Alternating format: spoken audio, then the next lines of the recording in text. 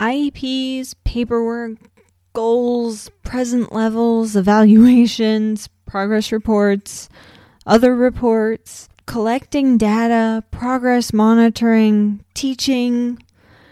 Special education teachers are buried in all the things that they have to do. Today, let's talk about how to progress monitor IEP goals to make life a little bit easier when progress report time comes around. Welcome to Reaching Struggling Learners, episode 33. Last week, we talked about teaching our IEP goals. Now we're going to talk about some easy ways to collect that data and, report that progress.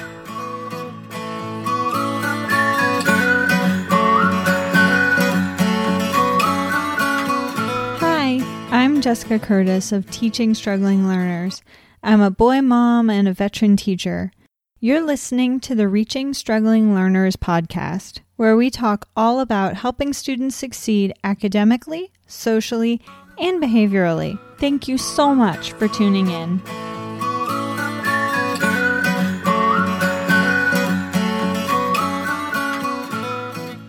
Last week, we talked about different obstacles special education teachers have to overcome in order to actually, work and teach on the IEP goals. It seems more than a little weird that special ed teachers have to work so hard just to get to do what their job actually entails. Though we all know that those are just some of the obstacles the special ed teachers overcome every year.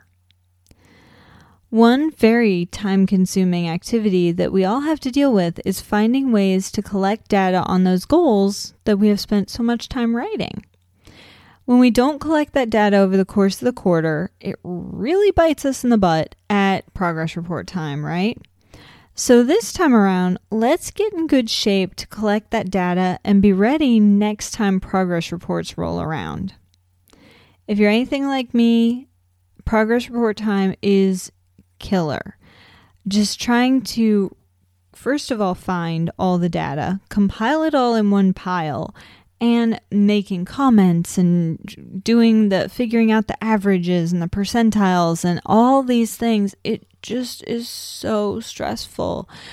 And I hate progress report time. I know how my kids are doing. I just want to be able to call up the parents and tell it, explain what's going on. But no, we have to do all the things. We have to document everything, of course.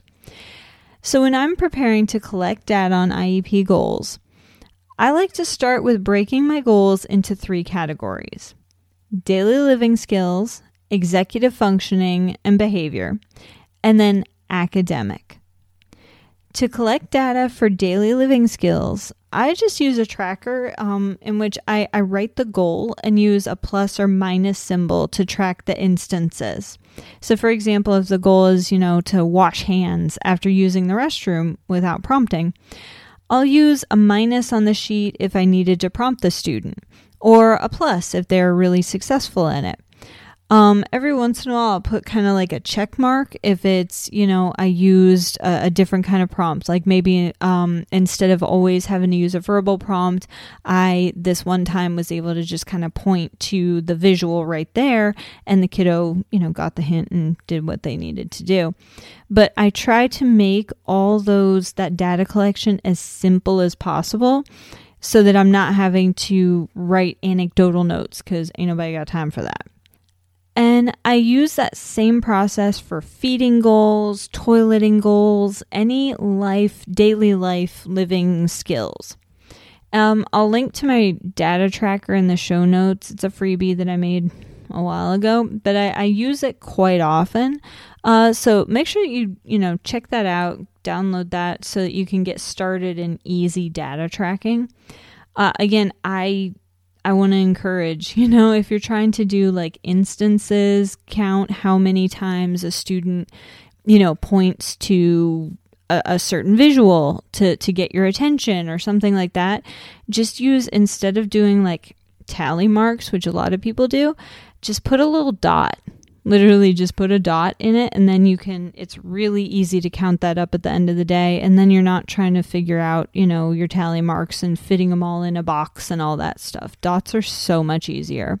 I got that from a wonderful speech and language friend.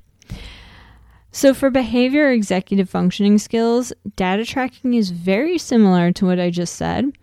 I tend to track those over the course of the week, though, instead of the day, because obviously daily living skills is daily. Behavior, I can look at the whole week.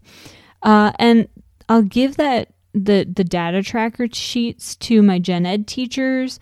And also, if I have aides in the room, I give it to them so that everybody can be tracking the data. And I like to see how the student looks from different perspectives.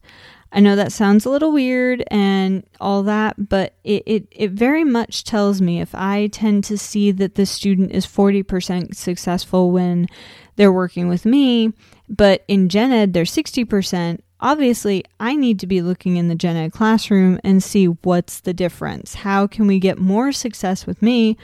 Or maybe the data isn't quite as accurate. So it's good to be able to compare and contrast. So, for example, if the goal is for the student to write their homework in their planner, when prompted in whole group, right? The teacher could check when she walks around, and see if the student needs additional prompts. Put a minus sign for the day if the kiddo needs more prompts. If he could do it on the first try, wonderful, plus sign, done. I really like to collect gen ed teacher data weekly so that they know that I'm looking at it and expecting to see some results over time. I like to talk to them so that they know that, hey, I'm really working on X skill, so that hopefully they're also reinforcing it in their classrooms. My behavior tracking, it's the same. The teacher or, or I, depending on who it is, maybe the aide, might mark a plus sign when a student uses a break card. Or, you could go back to the dots that I talked about earlier. If it's something that happens, like they raise their hand without calling out, hopefully it's dots because, they're doing it pretty consistently. But there's lots of options out there. At the end of the week, I figure out the success rate and I just put that in my goal tracker. I'll talk next week about how I use my goal tracker, but I will say that it has saved my butt several times when I've been called into those last minute angry parent meetings wanting to know why their child failed algebra or biology. And when I can just pull up a graph really quickly, because my goal tracker graphs everything for me, thank goodness, I can pull up a graph that says exactly what's been going on with that student week after week after week, that maybe the student has never written down the homework, which is kind of typical for my algebra students. Or maybe it's the opposite. Maybe they're not raising their hand. They haven't asked a question in 4 weeks. Those kinds of things have really saved my rear end in meetings.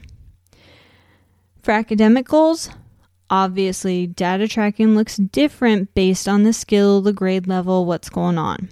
For letter or sight word or number identification, those fluency-like things, I like to use my progress monitoring sheets and materials so that my data collection, it looks the same over time.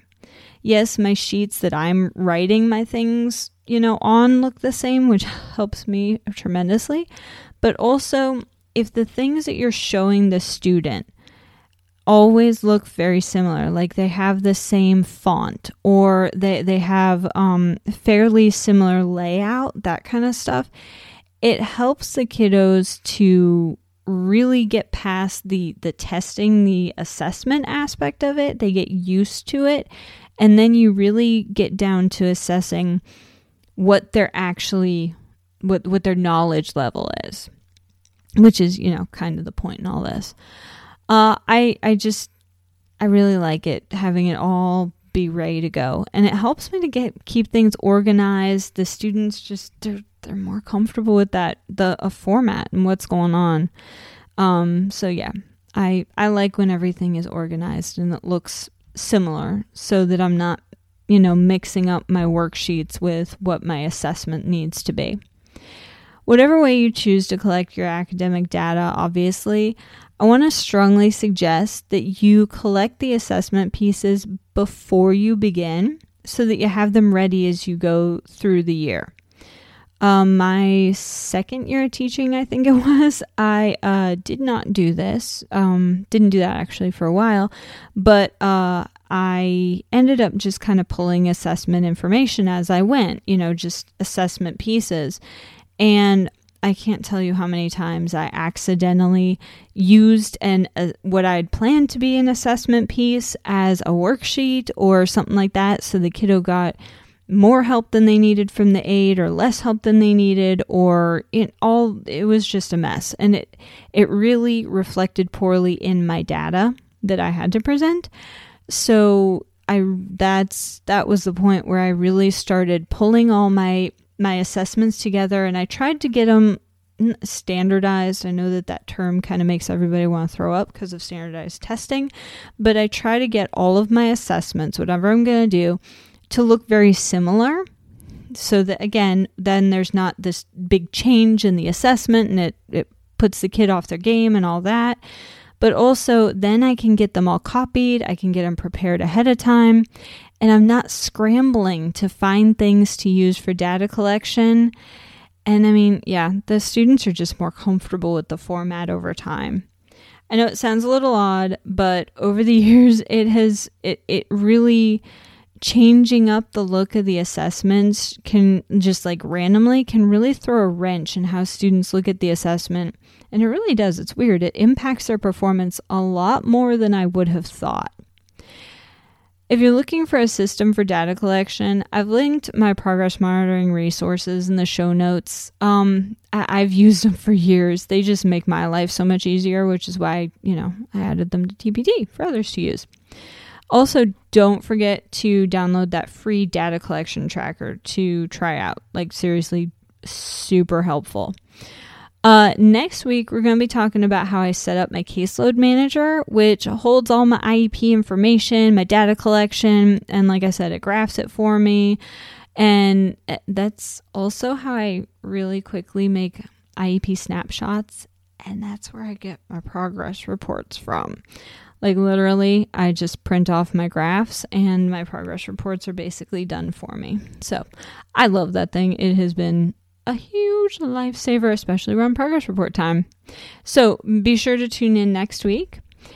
In the meantime, I want to thank you for listening to the Reaching Struggling Learners podcast, episode 33. I'd love for you to leave a comment, send me a message on Instagram at Teaching Struggling Learners. I'm over there. And then until next time, may your coffee be strong, your goals easy to track, and your students making progress. Bye.